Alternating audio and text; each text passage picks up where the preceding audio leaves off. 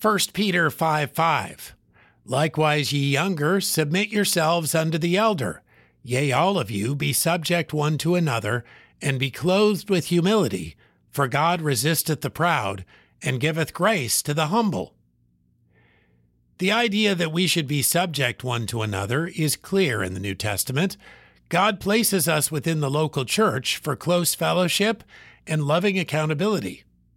Still, we may rarely think of this principle and sometimes have the feeling we are free agents for God. If pressed on the matter, we would admit mutual dependence, but perhaps because of pride, may rely heavily on self-sufficiency. This is an unfortunate thing, because this command seeks to do nothing more than help us. What a wonderful example it is to see a young Christian humbly and carefully hearing and learning from an elder. Each receives benefit. Each honors God.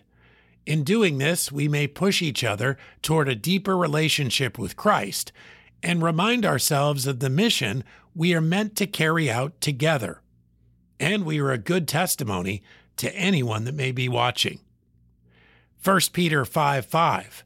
Likewise ye younger, submit yourselves unto the elder. Yea, all of you, be subject one to another, and be clothed with humility. For God resisteth the proud, and giveth grace to the humble.